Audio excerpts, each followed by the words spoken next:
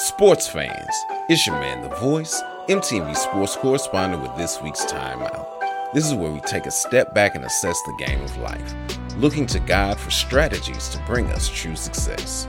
This week's thought, again, the old adage, practice makes perfect, is not true, because no one's perfect. Does it make one prepared and proficient? Yes. One of the things that made Jerry Rice so great was his workout regimen during the off-season.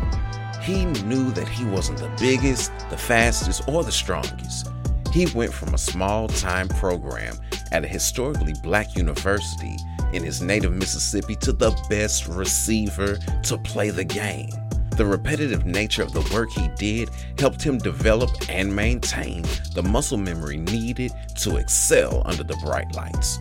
Michael Jordan and Kobe Bryant are known for their fierce and fiery practices as well.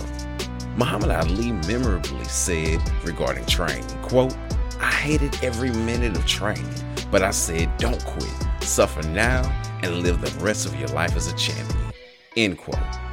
Now in the graphic I used for this, I put up Allen Iverson's infamous practice statement. Even AI said, quote, "When you're not practicing, someone else is getting better," end quote. There's great value in the discipline of practice. It may seem useless in the moment, and you may want to move on to learning something new. If you don't continue to refine skills through the repetitive action of practice, you'll lose them. That's the difference between talented and great people. The greats put in the time to give themselves an advantage over others.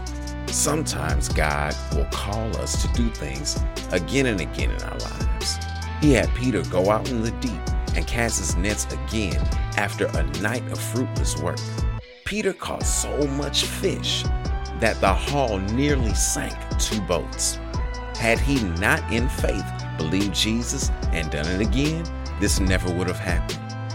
What is God calling you to do again? Is he asking you to continue to forgive others, continue biting your tongue, or constantly showing grace? This practice is what sets you apart from others.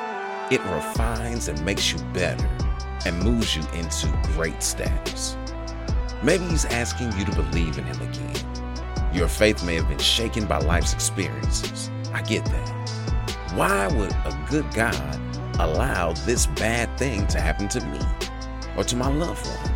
What we don't think of, though, is how he, through Christ Jesus, was beaten all night long, took lashes from a whip with sharp bones and glass and metal at the end of it, which ripped his flesh, was made to carry a cross and be crucified, not because of the wrong he did, but for our wrong.